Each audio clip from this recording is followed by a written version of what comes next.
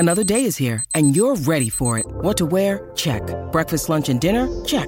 Planning for what's next and how to save for it? That's where Bank of America can help. For your financial to-dos, Bank of America has experts ready to help get you closer to your goals.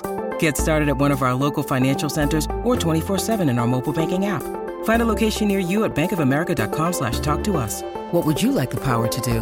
Mobile banking requires downloading the app and is only available for select devices. Message and data rates may apply. Bank of America N.A., member FDIC. Hail Varsity Radio is live. Now, back to Schmitty. Schmitty's a great guy, but he don't have a brain. And Elijah. You want me to speak? We're not pointing you yet. On Hail Varsity Radio. Back to you at Hail Varsity. We're powered by Cornhead Lager, Chris Schmidt, Elijah Herbal, Connor Clark. And find Elijah on Twitter at Herbal Essence. Connor Clark at C_Clark_27. Find my Twitter handle at Schmidt_radio and follow the show. Invite you to do that at HVarsity Radio. Stream us if you're cranking the fireplace up or pouring a drink, and also throw us on YouTube, the Hail Varsity YouTube channel. Subscribe that way. iTunes, Spotify, podcasts, and, of course, Google Play is where you can get the Hail Varsity download. Buckle up now. Do it. Use your seatbelt. It saves lives. It prevents injuries only if properly worn. Make it click. A message from the NDOT Highway Safety Office. Guys, pretty interesting story out there about the Big Ten. And we've highlighted a couple of different thoughts with the absence of Harbaugh. Will he be missed? Well, quirky enough. Elijah was playing all sorts of Alanis Morissette in tribute before the show as some of our hype-up music. Not my choice, not a Alanis hater, but apparently I'm a snob, Elijah, because I like the acoustic version that she did on Howard Stern's show more so than her Jagged Little Pill studio session. That's just me. I'm maybe a little bit too granola here with the acoustic love versus the studio side. No, and I just called you uppity. It's like saying that, I don't listen. That's not wrong. Saying, I don't listen to Nevermind by Nirvana. I only listen to the MTV Unplugged live album version. Like, come on. No, you're just different, dude. That's so high maintenance. That's what I'm saying. Oh, my goodness. It's not high I'm saying I prefer, it's on my phone. I've got the Stern version, and I like that because her vocals are incredible. Listen, the Nirvana Unplugged is incredible, but Nevermind is it. I mean, that's my childhood smiling, wow, music changed for me. He's trying to save face now.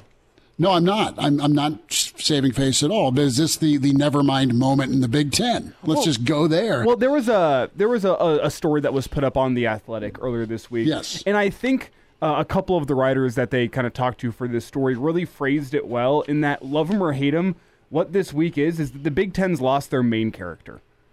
And even if you didn't like Jim Harbaugh, with what Michigan has done over the past, say, 3-4 seasons, and what Jim Harbaugh has done in those seasons, which is provide endless drama, press conference moments, you're losing the main character of the Big Ten, and I think it leaves a void not only in on the field results in the Big Ten. There's a void. Who's the best team in the Big Ten? I think if you polled 3 different people, you'd probably get 2 or 3 different answers right now. But it also leaves a void. Get one answer. It leaves a void in that personality as well. The Big Ten, without Jim Harbaugh, does not have the same personality that it did whenever Jim Harbaugh was the coach at Michigan. Well, it's a good thing when you're losing your main character, quote unquote, that you're adding 4 teams that could potentially replace said main character. I'm not saying that will happen, but you have some candidates there, at least in the coaching realm, that could potentially replace and fill that role. I think Dan Lanning's probably the betting favorite to be the next main character of the Big Ten. I would agree. Unless Lincoln Riley gets it rolling at USC again.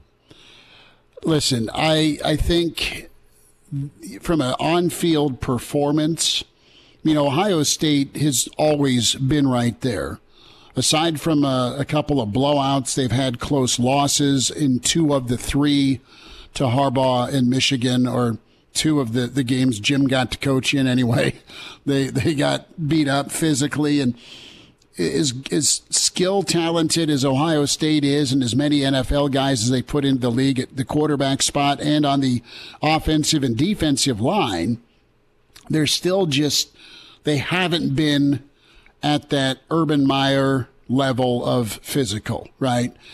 So Ohio State is loaded for bear. They're spending it to make it, be it portal and in recruiting. So they feel like that King's chair is theirs, and they're poised to get back there. There's an opportunity now for James Franklin and Ohio State to move out of that third place realm and make a move if they end up getting their quarterback right with Allard. I look at Wisconsin and Nebraska. Wisconsin has had that window open for a while. They made a coaching change. Is there upgrades in recruiting and with a name coach who's won at a high level at other stops, i.e. Cincinnati? Can Wisconsin be what they've not been? And that is a consistent 10-11 win football team. And then there's Rule, who, 5-7 hurt because of how you lost if you're a Nebraska fan. But, man, for a year one, I think he's feeling he's not satisfied. Don't confuse what I'm saying, but I think he feels really good about what they can become. So I think Nebraska has a real chance with how they keep recruiting, but more so how they go about their development. And it's just year one, so there's still time to tell, but I think there's a chance for Nebraska to make a push. That's what everyone in this state is betting on with the hiring of Rule. But right now, Ohio State is gonna presume they can just move into that chair.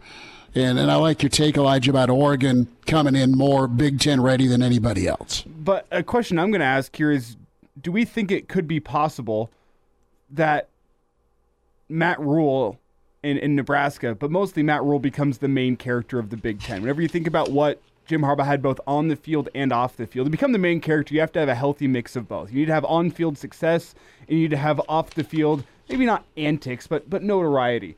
And with what we saw already last year with Rule, with the drama with Dion in Colorado and the bulletin board material there, with his comments kind of going viral about Michigan and about how, this is showing that we need to get with the times in college football. We need to get technology. That went across the entire country. His appearances on the Pat McAfee show. I mean, there's been a lot of moments from Matt Rule. I'll even add the "If we die, we die" becoming a bit of a meme on college football Twitter and in other sports circles. Is there a chance that Matt Rule could become the next main character of the Big Ten if he can get the on-the-field results to where he wants them to be? I think so. I think everything that you just said, at least, already he's making a case for it off the field. And, that's not saying that he's not doing good things on the field. I'm just saying, again, the "if we die, we die" comments, the speeches that you see, the quote about a good player costs you $1.5–2 million. That circled Twitter and the earth twice. I mean, that was everywhere. So at least comments-wise, absolutely he could make that argument to be the quote-unquote main character in the Big Ten. Maybe not this following year, or this next year rather, but in a couple years, 2, 3. I mean, if the play on the field catches up to the personality that Matt Rule is, I think absolutely. I think that personality is going to give him a head start from a national profile and perspective on other teams that may be achieving more currently on the field. Listen, he's a coach that has given time and sit-down time to a lot of the national writers who followed him. I mean, look at the number of voices nationally that have come out with this hire a year ago. And they remember how gracious he was. They like him. He's a guy that they probably cheer for, or aren't publicly, but privately cheering for, just because they think he's a good dude and they want to see a good dude succeed. We'll see if Nebraska can get up and running here with this transition in the Big Ten. Hail Varsity, winding down hour one.